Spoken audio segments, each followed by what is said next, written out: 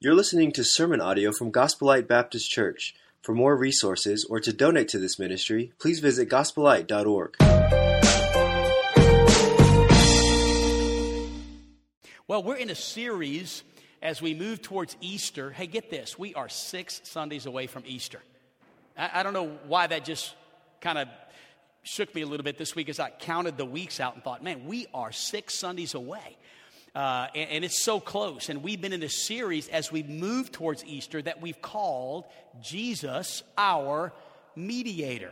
And the series is 8 weeks long. It's got 7 weeks that have this concept of the cries from the cross, the statements, the sayings that Jesus gave while he was on the cross that are mentioned in the Gospels. And then also next Sunday, Josh Clark is going to bring a message very specifically on Jesus, our mediator. So as we walk through this thought, this concept, these 7 cries from the cross, we move closer to Easter, we understand that Jesus is being executed. Jesus is being crucified. And the gospel accounts give us his last words. These words are statements. They're powerful statements. They're cries from the cross. And something interesting that I noticed this week as I began to study and look even ahead to the next several weeks is that the first 3 cries from the cross, the first 3 that Jesus cries from the cross, which we've already looked at 2, and we're going to look at the third one today, the first 3 have to do with others. They're cries on behalf of others. But the last 4 statements that Jesus cries from the cross are all about himself, what he was going through and what he came to do. Nevertheless, the last words of Jesus are a great help to us as we face difficult times in life. And that's how we're approaching this. We've talked about the fact that Jesus was facing a very difficult time in his life. He's on the cross. He's dying for the sins of the world. He's bearing the weight of our sin on that cross in this text, in these texts that we've been reading. And as he's going through this difficult time in his life, so far we've discovered, first of all, that when you've been hurt, the first cry of Jesus tells us that when you have been hurt, offer forgiveness. For the first cry from the cross was, Father, forgive them. Forgive them, Father. The second cry from the cross, we learn something else. We learn that when you're in pain, that you are to give hope to others. This is what Jesus did. The thief was on the cross and he was dying for crimes that he had committed. He recognized that something was different about Jesus, and he acknowledged the fact that Jesus had done nothing wrong.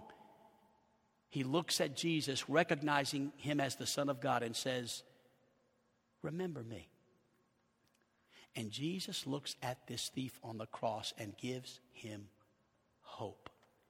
In his pain, he says, today you will be with me in paradise. Now, today we're going to look at the third cry from the cross, and today I want us to consider this topic from that third cry. Here it is.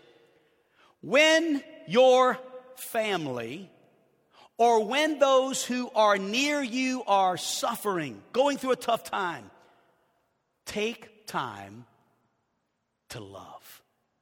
Take time to love. This third cry from the cross was a cry of compassion. It was compassion and love for the family that Jesus had. And he cried out in particularly in this moment for his mother. And family, as we know it, is very central to everyone's life. In fact, oftentimes I have said this to others as I've counseled about priorities, that it should always be God first and family second. And today we're acknowledging that God is first. Here we are today on this first day of the week, and we're putting God first as we gather on this day to worship him and to put him first and acknowledge the fact that, hey, it's all about Jesus. But we're also here today, many of us sitting with family. Not everyone is sitting next to someone in their family, but today many of you have come with a spouse, and you're sitting with that spouse. Many have come with their children, and you're sitting with your children. But others of you need to know this too. There's something called a church family. And we're going to talk about how important church family is. And as we gather together today, acknowledging that God is first and family is second, we also acknowledge that there are joys and there are sorrows that are associated with being in a family. Am I right? I mean, I can assure you there are joys that I've experienced as a dad and as a pastor, but there's also sorrows that I've experienced in my family and as a pastor.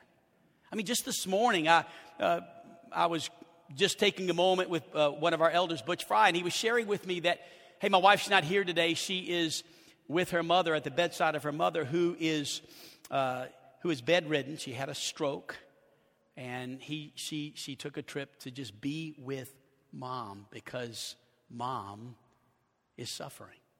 And as I talked to Butch, he didn't tell me that, with in a joyful way or in a happy way. He was hurting for his spouse. He was hurting for his family. And I can tell you this week, there's been several times this week where I have grieved with people in our church over situations within their own families. So how do we handle the difficulties of life when our families suffer? When we go through difficult times in our families, how do we handle those things? Well, I've got some good news for you. Jesus' last words help us with that. The last words of Jesus give us some help in that thought. So I want you to take a moment with me as we enter into the text. And by the way, what's interesting about this particular cry from the cross is the Gospel of John is the only account that tells us about this particular cry. John chapter 19. I want you to imagine the scene around the cross. Again, enter into the text with me. Everything we say will be coming from this text. And so here it is. Verse 23 of John 19. When the soldiers crucified Jesus, they took his clothes and they divided them into 4 parts. A part for each soldier. 4 soldiers, 4 articles of clothing.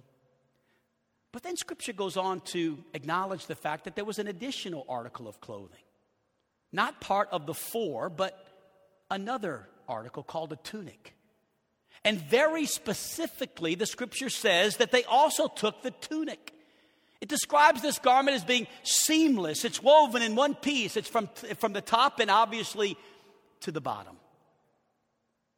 And so these soldiers began to talk to one another. And here's what they said. Don't tear that tunic. Don't tear that garment. Let's cast lots for it. It's too valuable to tear apart. Let's cast lots for it. Let's play a game. Let's gamble for this one. Let's see who gets it.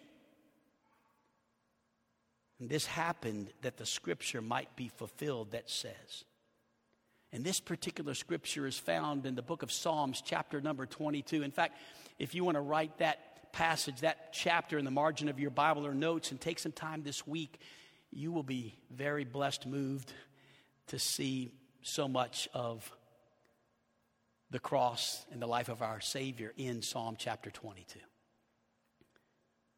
It says, they divided my clothes among themselves, and they cast lots for my clothing. This is what the soldiers did. So just for a moment, before we go on in the text, picture with me this moment.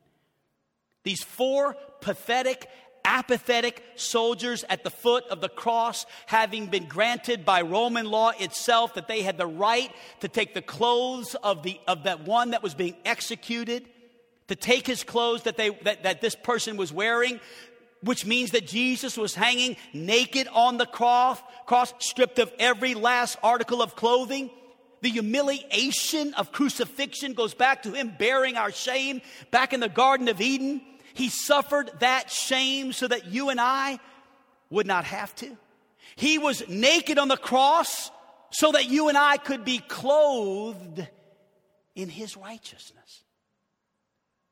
Verse 23 says, they took the wardrobe of Jesus and they divided it into 4 parts.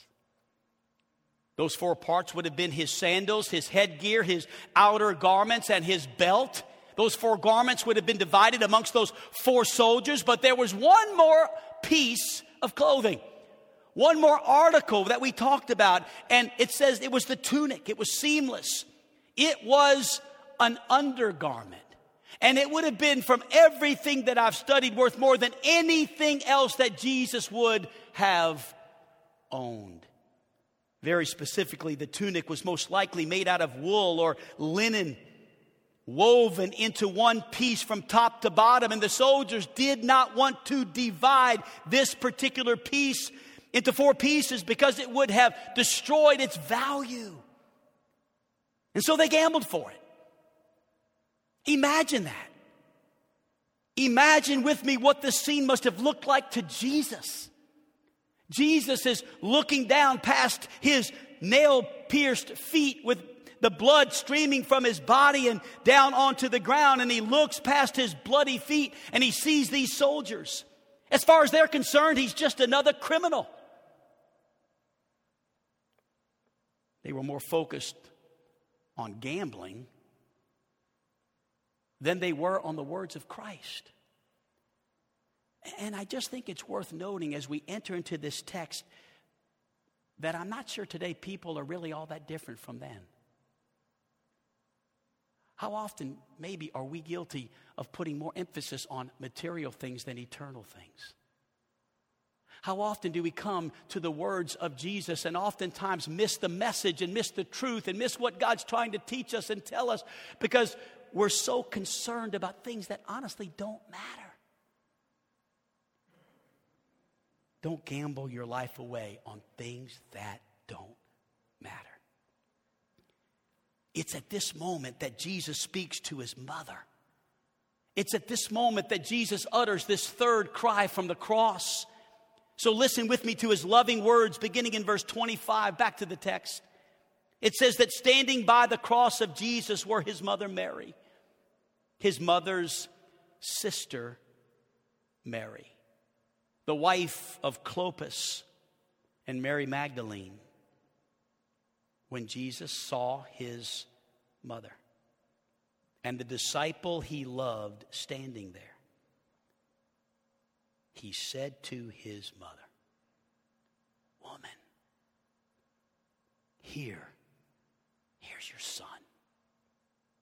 And then he said to the disciple, "Here is your mother."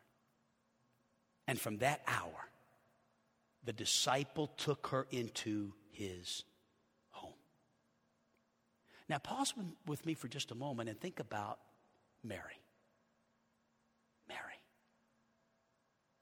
Can you imagine the confusion and joy at the news of her pregnancy?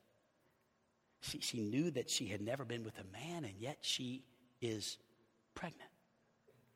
And then there was the joy, like every mother's joy, of holding that little baby in your arms. Imagine with me as she's in this moment at the foot of the cross, pondering all of these things that have happened. The sadness that she had when Jesus left her home to go into the ministry, knowing what that would lead to. But then the joy that she would experience, and that every parent experiences when their kids kind of come back home to visit, right? And Jesus would come back often to Galilee to visit, or to Nazareth rather, to visit his mother. She's hearing the mocking and the scorn, and she sees him hanging there, suffering. This is her firstborn son. People are yelling and screaming and yelling insults, and she wants to comfort her boy, but yet she really doesn't know if she can. His body is bleeding, and the blood is coming down from the cross. She's brokenhearted as she watches all of this taking place, and then Jesus speaks. Love begins to speak from the cross. Jesus turns all of his concern in his moment of pain and suffering to his mother. Which leads me to this thought that when your family or when those near you suffer, take time to love. What an example Jesus is to us. The emphasis this year, it's all about Jesus. And Jesus here in the text is in pain, and Jesus is in suffering. But Jesus himself teaches us that take time to love your family when you are suffering, even though you may be hurting and you may be suffering too. Jesus looks down at his mother, and Jesus looks down at the best friend he's got on the earth. He ignores the crowd. And the words he says are rather simple. If I were paraphrasing just for a moment, I might say something like this. Hey, Mom, here's John, your new son. Mommy's going to take good care of you. And hey, John, my best friend, here's your new mom. Hey, John, would you love her like I loved her? This shows us the heart of God, his compassion, his tenderness, his love, his care, his concern for your pain as well as everybody else's pain. So again, we come to this thought, what do we do when those near us, when those who we love are suffering? What do we do? I have 3 thoughts for you this morning, and all 3 thoughts come from the text. Here in John chapter 19, I think we can together see clearly 3 things that we can do. They're simple things, they're practical things, and much of what I have to say is practical things, but things that I so desperately think we need to be reminded of.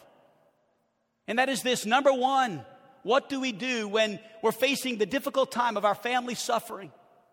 Stay in contact with those who are suffering. Stay in contact with those who are suffering. Notice here in the text that the Bible records that they were where exactly they were standing. Very specifically it says, here is where they were standing. Look with me at verse number 25. They were standing near the cross. When Fanny Crosby, an old hymn writer, saw this verse and saw those words come off the page, she wrote a famous old hymn that I used to sing as a little boy growing up in a church called Near the Cross. Near the cross. Or rather, Jesus, keep me near the cross. There a precious fountain, free to all, a healing stream flows from Calvary's mountain. Anybody know it? In the cross, be my glory ever, till my ransomed soul shall find rest beyond the river. Near the cross. They were near the cross. They were close to Jesus for different reasons. Some were near the cross because of duty. They had to be, like the Roman soldiers. It would have been their duty to be there. But there were other of those that were near the cross because of devotion, like his mother and his mother's sister and Mary Magdalene. Jesus was there on the cross. The cross was on his back. He was dying on that cross, but they were bearing their cross. They had taken up their cross and were close to Jesus. This third cry from the cross teaches us to stay in contact, to stay near those that are suffering. Not to avoid them, not to push them away, but to stay close. Mary we see twice in the Gospel of John, and only twice. The first time we see Mary is in John chapter number 2, and Mary is at a wedding with her son Jesus. But the second time we see Mary in the Gospel of John is now, chapter 19. The first time at a wedding, the second time at a funeral.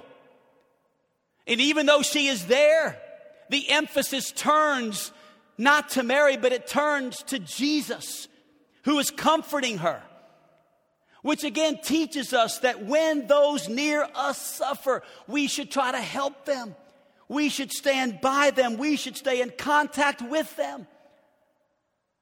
You know, as a pastor, I'm so blessed oftentimes by stories like this one. There's a family that a few months ago had joined our church, but it was after their son had attended a Glow Up 501 event. He went to Hot Springs High and he was invited to this Glow Up 501. He comes, he gets saved. He goes home, he tells his parents about this church and this fun time he had, and they thought, you know what, well, we'll go, and they come and they get saved.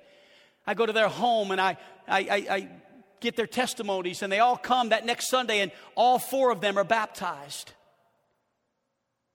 And then after that, Marie, the mother of the Bryant family, fell sick. She only came to church 2 times until she got sick, and eventually she called the church, and sadly, I did not know she was sick. They were so new to the church, and I had not really gotten to know them yet. They had not gotten plugged into a small group yet. We were working on all of that, but she called and she said, Pastor, I know you probably don't know this, but I'm ashamed to call and ask for help. But I said, no, that's what we're here for.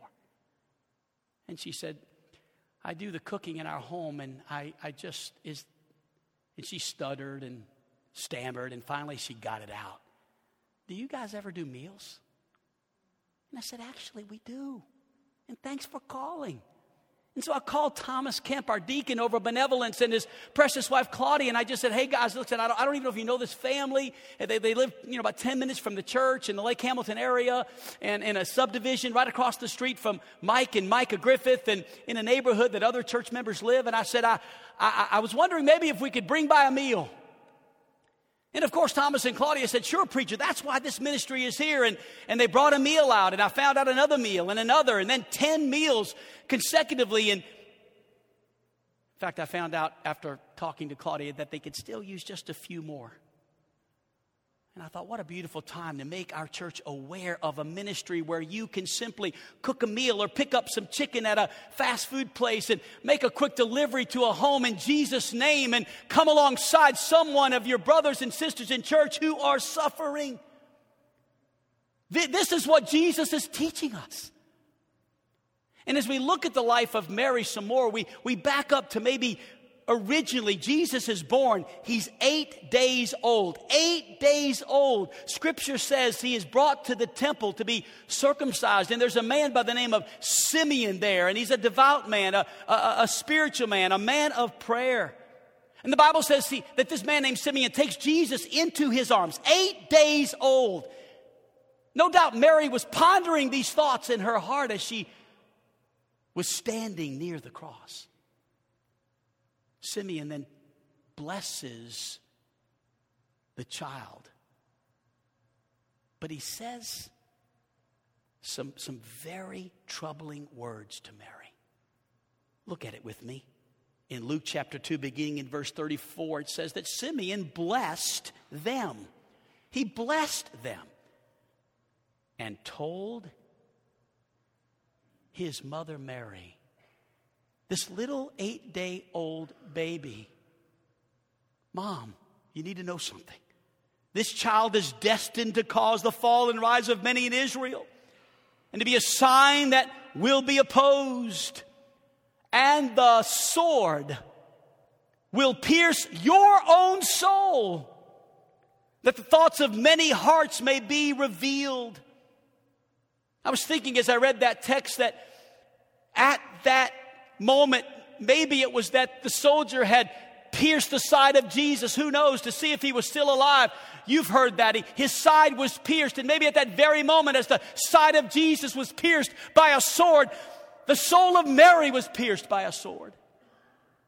These were playing back in her mind, and Jesus could see the pain on her countenance, and the affection that Jesus showed on the cross was an example to all of us. Have you ever looked on someone's face and saw their pain?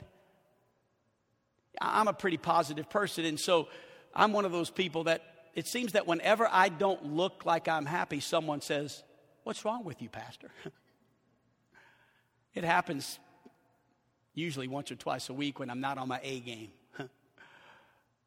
Because I pretty much have something I could grieve over every day. I mean, there's people I'm brokenhearted over. There's young people prodigals I'm praying would come home. There's church members that are dying. There's people with cancer. There's a lot that goes on. And so sometimes I just let my guard down and it shows on my face. And then people will say so lovingly, "Hey, Pastor, are you okay?" Gives me an opportunity maybe to just be honest and say, "Well, you know what, I am, but thanks for asking."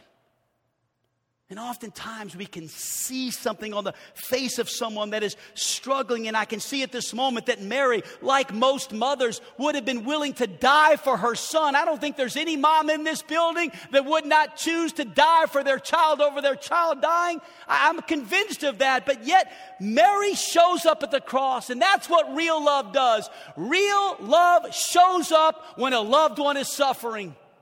Just shows up. And church family, that's what I want to leave you with as we move to the second point, and that is this: show up. Show up when someone is hurting. Show up when a loved one is hurting. Show up next to the bedside of someone who is in our church and you know and you love. And that's why it's so important for us to realize that we need each other. Show up. Number 2, and I see this in the text. Secondly, and very simply and plainly, support them the best you can. You say, "Pastor, that seems so simple," but I think you'll understand where I'm going with this. Just support them the best you can. Seems like we never feel as if we can do enough, and oftentimes in not feeling we can really do enough, we don't do anything. So I want you to see here in the text, chapter 19, verse 26, it says that Jesus saw his mother. And there's more to the verse than that, but just for a moment, notice he saw his mother. He could feel her agony and pain. He sees the look on her face, and he pays attention to that. We must see others' pain even when we are in pain. I must look for others who are hurting even when I'm hurting. The fact that I'm hurting is not an excuse to see others who may be hurting as well. Because we see here in this picture, in this account, that Jesus, no doubt, was in excruciating pain. I mean, all 7 cries on the cross were cries from a man who was in excruciating pain, and he's not focused in this moment on himself. He's looking to see if someone else is in pain. And he sees someone.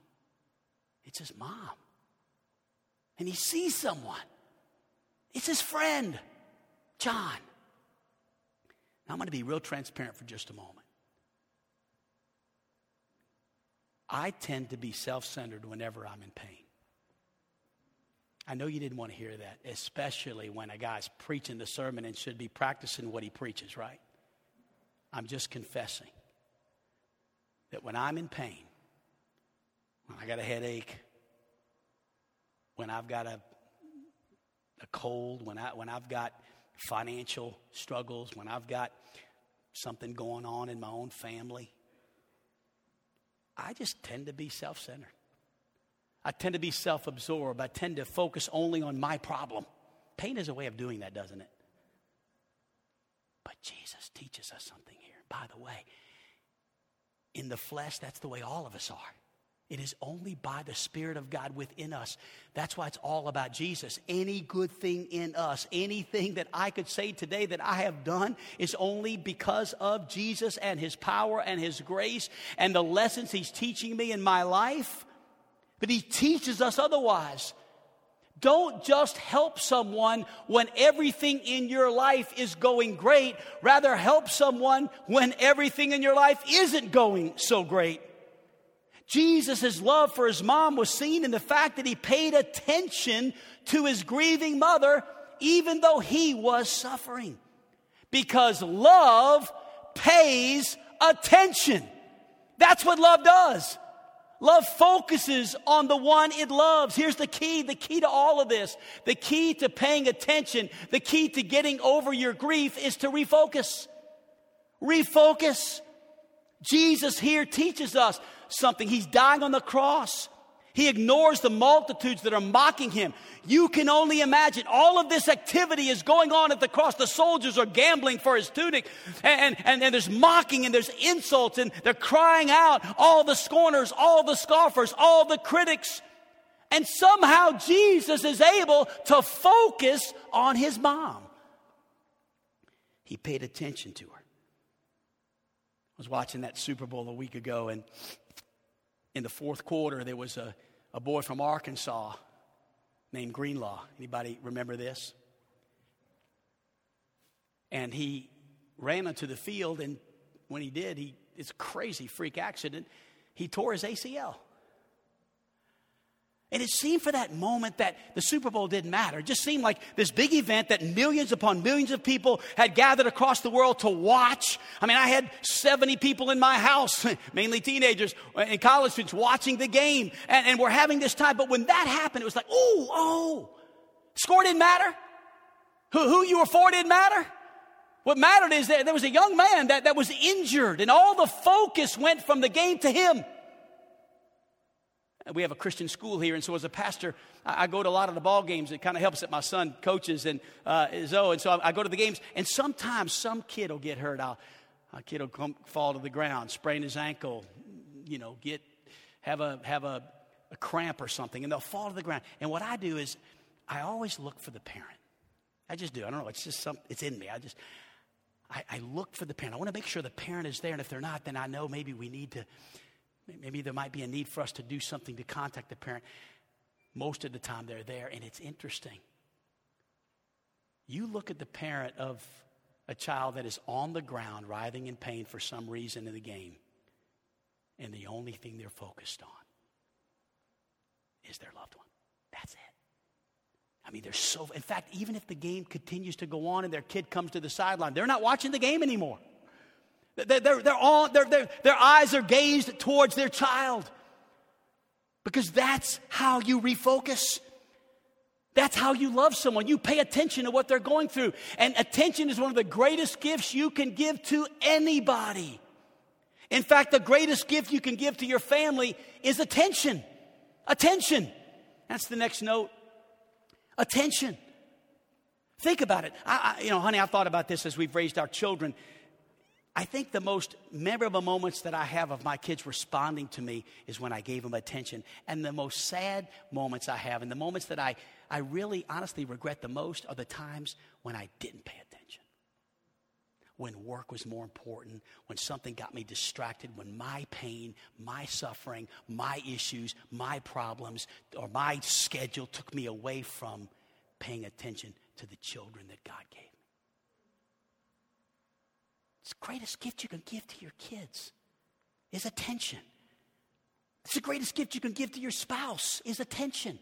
When you do that, you're saying, you're valuable to me. You mean something to me. You matter to me. I honor you. And when Jesus paid attention to his mother, he didn't take away the pain. He didn't. He simply did what he could under the circumstance. He spoke words of love. He spoke words of comfort. I have found, and maybe you would agree, that sometimes when we want to help our suffering family members, we want to fix the situation, right? I want to fix this. I can do this. I know if I get involved, I can fix it. And then it comes to me. They're 500 miles away. Or when my wife was really sick, for those years, it was difficult sometimes to imagine that we could do a whole lot because we had our own problems. We were limited in what we could do. Sometimes it's my job. I want to help them, but I can't take a week off of work. I got to go to work tomorrow. And so what do? You just do what you can. You just do what you can. And I think Jesus is teaching us that in the text. We can't fix it all. We can't remove all the pain, but we can do what we can. And the Lord honored his mother here. The Lord Jesus honored that fifth commandment in Exodus chapter number 20 in verse 12 that says, honor your father and your mother. One thing about these commandments is there's no statute of limitations to them. I mean, in other words, you don't honor them as long as you're home. You honor them as long as you're alive. And Jesus taught us how to honor our parents in this moment. Let me give you 5 quick, simple, they're so simple it's almost embarrassing. But I just can't think of 5 that are better ways to honor our parents. Number 1, tell them you love them. It's amazing what those words mean to parents, kids. And this week I went to visit my mother in the village. She's bedridden. She's 82. She can't walk. And so we went to visit her this week with Chloe. And it's tough, man. It's tough for me to see my mom in that condition, to be honest. It's just, and I know some of you are under the same duress with your parents. So this is no statement of martyrdom. This is me feeling your pain. It's hard. And so she's confined to a wheelchair, and it's very, very difficult. And I didn't know what to do. I didn't know what I could do. She's got a wonderful caretaking husband, and he's an angel of God. We know that. We've been gifted with him. And we took him some food. We had eaten at an Italian restaurant that night. Did you get that? Capaci Italiano. So we ate some pasta, and we said, hey, can you give us 2 orders of manicotti to take to our parents? And so we took 2 orders of manicotti to Mom and my stepdad, and we gave them the food. And I just simply, all I could really say is, Mom, I love you. I love you, Mom. I know I don't see you as much as I probably need to and as much as I want to. Things have been crazy. And, of course, I've got Miss Yoshida who's living with us now, and Gloria Ann's kind of a load. And then the church is really experiencing some exciting things right now. But, Mom, I just want you to know I love you. And I just want to say this morning. I think it was enough. I think in that moment, that's all she needed to know. My boy loves me. Number 2, we can make a phone call. You say a phone call. How do you how do you honor your parents with a phone call? Well, I can tell you a story about my dad. I was raised in a split parent home. My mom was primarily the one who raised us, but we lived with Dad every other weekend, and he paid child support and never missed a payment. So I was blessed, although the circumstances were not the best. So I go off to college, and when I went off to Bible college, my dad, he had this really serious conversation with me that I didn't understand at the moment. But he said, hey, look, son, I know you're going off to college. You're going to get busy. You're going to have a lot going on. I got a favor to ask you. And I said, what's that, Dad? And Dad said, would you consider giving me a 10-minute phone call once a week? Sure, Dad. Yeah, 10 minutes. Yeah, that's all I need. I go, that's it? Yeah, that's it. Just 10 minutes a week. Just one phone call, 10 minutes a week. Just a quick catch up, how you're doing. I just want to stay in contact. Sure. Yeah, no problem, Dad. That was it. Get to college, first year, 100%. 52 out of 52. Didn't miss a week. And I'm sure I was home a couple weeks anyway, so probably not even 52. And the second year, sophomore year, no problem. Junior year, no problem. Senior year, I meet this little Japanese princess right here. Problem. All of a sudden, she's getting all my attention. I'm just smitten. A few months in, the phone calls stop. Well, it's midnight on my dorm floor. I lived on the 3rd floor of a dormitory on this campus, and at midnight, the phone rings. Crazy. You don't have cell phones back then. There's only pay phones at the end of the hallway. That's it. And there's this little black phone that didn't even have numbers on it, just rang. And that was the phone that people could call the dorm floor. And so at midnight it runs. I hear this guy scream down the hall. I was in 319, so about 4 rooms down the hallway. Hey, Capacey, it's for you. Like, what in the world? So I come down and I pick up the phone and I'm like, hello? Hey, son, this is Dad from New Orleans. Just checking on you. You okay? You alive? Yeah, I'm good, Dad. All right, good. All right, I'll see you, son. Wait, Dad, wait. You have to hang up. No, I didn't call for any other reason. So I just called to see if you were alive. That's all. No problem. Everything's good. I'll see you later. Dad, come on. Why you got to be like this, Dad? Come on, lighten up a little bit. What is wrong? Nothing's wrong, son. I'm just calling to see if you're alive. I said, come on, Dad. It's been busy. I met this girl, and things are kind of getting crazy. And then Dad said something to me that changed my life. I've said this to my kids 1,000 times. I've used this in counseling sessions when dads are making excuses for not paying attention to their kids. I've said this to kids when kids don't see the value of their parents. My dad said to me, son, listen to me. You always take time for people you love. I was 22 years old. I remember weeping at 12:05 at the end of a hallway on a boys' dorm floor with my dad. Dad, I'm sorry. I never missed another week. I went 10 minutes a week till I graduated with my master's degree from Bible school and got married to this little girl here. You always take time for the people you love. 10-minute phone call. That's all Dad needed. Number 3, send an email or text. You say, I just wish this was theological. Well, I'm sorry, it's technological at least, amen? Write a letter. Just write a letter, a handwritten letter. I cannot tell you how the difference between a handwritten letter and a typed letter. I handwrite all my birthday cards and all my anniversary cards, always handwritten to you, my church family. I know you can't read them, I'm sorry. But I do write them. And then make a visit. That visit I made to my mom yesterday, I think, I just can't express to you how much it must have meant to her. And I want to say a quick word before I move on to my third point and conclude the message. I realize that many of us here today have not had very good parents. I say many, some. I don't know how many. Some have not had very good parents, and I understand that. So my suggestion is this: you can still honor them. You say, how? You can honor them by forgiving them. You can honor them by not saying anything bad about them. Someone has said, silence can be a form of honor for those who deserve nothing else. Silence can be a form of honor for those who deserve nothing else. Number 3, stay in contact with those who are suffering. Support them the best you can. And finally, and in conclusion, in the text, seek ways to help those who suffer. Look for ways you can help those who suffer. Notice in the text again that Jesus made provision for his mother by asking a friend to help. It says here, when Jesus saw his mother and the disciple he loved, he said to his mother, woman, here's your son. He says to the disciple, here is your mother. But focus with me on that last line in the text. And from that hour, the disciple took her into his home. How beautiful is that?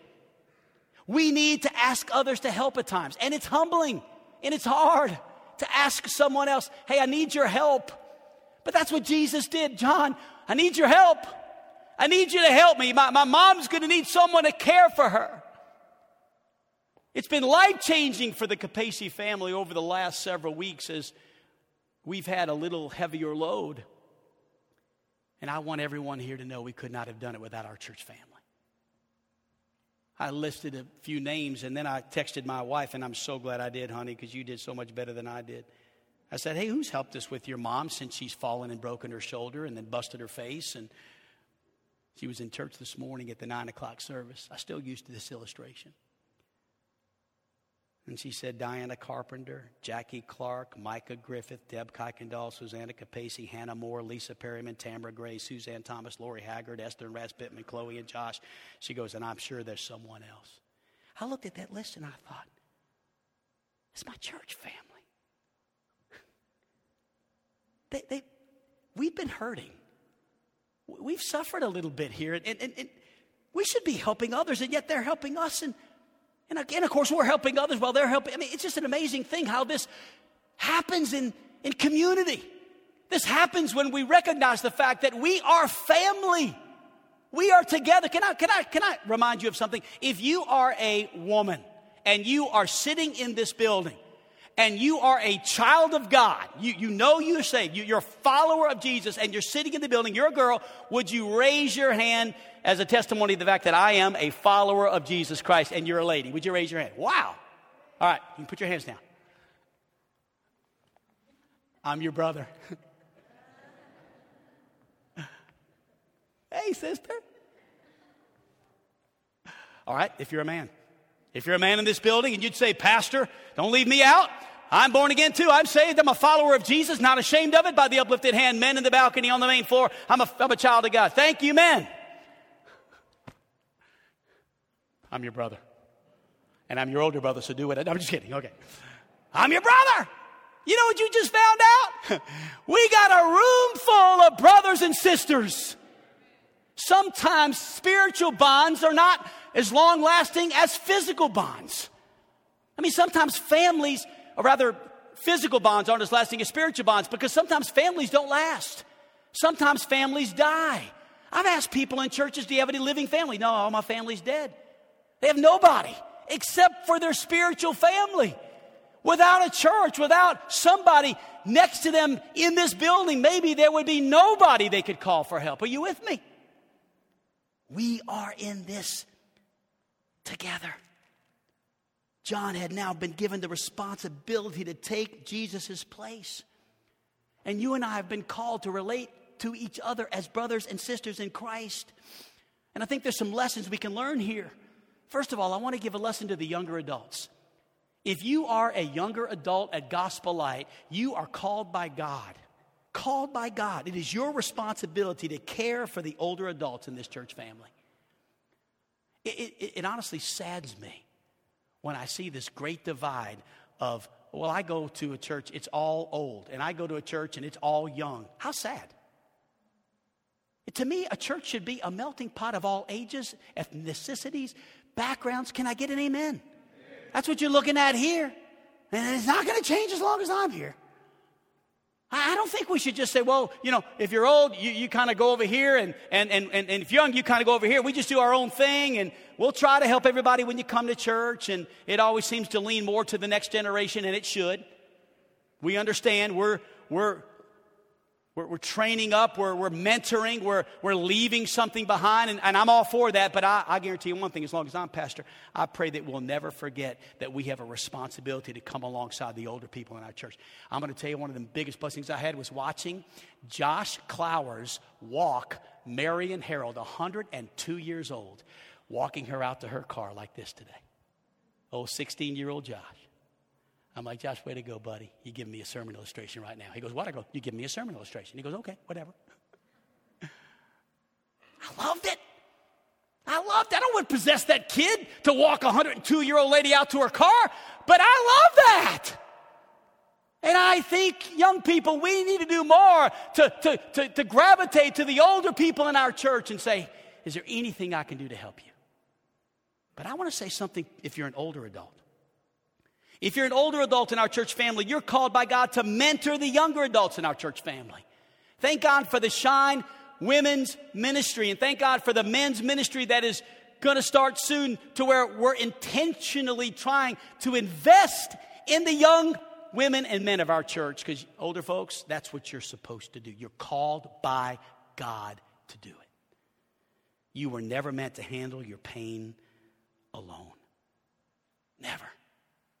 Learn to accept love from others. It's hard, isn't it? I mean, it's hard. Sometimes it's hard to ask. It's hard to accept, but learn to accept it. That's why you need to get in a small group. If you're in the building, in the balcony, and you're not in a Lighthouse group, could I ask you to look on the website and look, or maybe come see me or one of our elders, and can we help you to get into a smaller community of people where you can be ministered to more specifically to the needs that you have? Sometimes the church just gets too big and there's too many people and 2 services and 3 campuses, and trying to keep up with everything is so difficult. But in a small group, so much better. Join a spiritual family called the church. Maybe you've been grieving the loss of a loved one this morning. Maybe this morning you've lost your job. You're hurting. It's tough to lose a job. Maybe today you've been hurting physically. You've got a bad back, a bum leg, a bad heart, a bad news from the doctor this week, and you're hurting physically. Maybe you've got a fear or a panic or an anxiety, or you're dealing with depression. I want to say 3 things to you. Number 1, Jesus cares about your pain. He cares. He loves you. He sees you. He knows where you're at. And don't handle it alone. Cry out to Jesus. But also, join a spiritual family. Know this, that you can find somebody to help in the church. We're here. We need each other. We need each other. That family, the Bryant family, Thomas, Claudia, thank you for heading that up. You guys are the best. Keep it up. And whoever's on their team, let's enlarge that team. Because I can tell you the needs are only going to get greater. People are hurting in our community, and sometimes all they need is a meal. Just a meal. Secondly, refocus when you're in pain and focus on somebody else. Ask yourself the question, when you're in pain, I wonder who else I can help right now. Maybe there's somebody else. I can tell you, it does a whole lot to relieve your pain when you help somebody else in pain. It's amazing. And I have found that sometimes when I take the example of Jesus and I'm in my own suffering, when I reach out to somebody else and refocus my suffering to someone else, it just seems that in that moment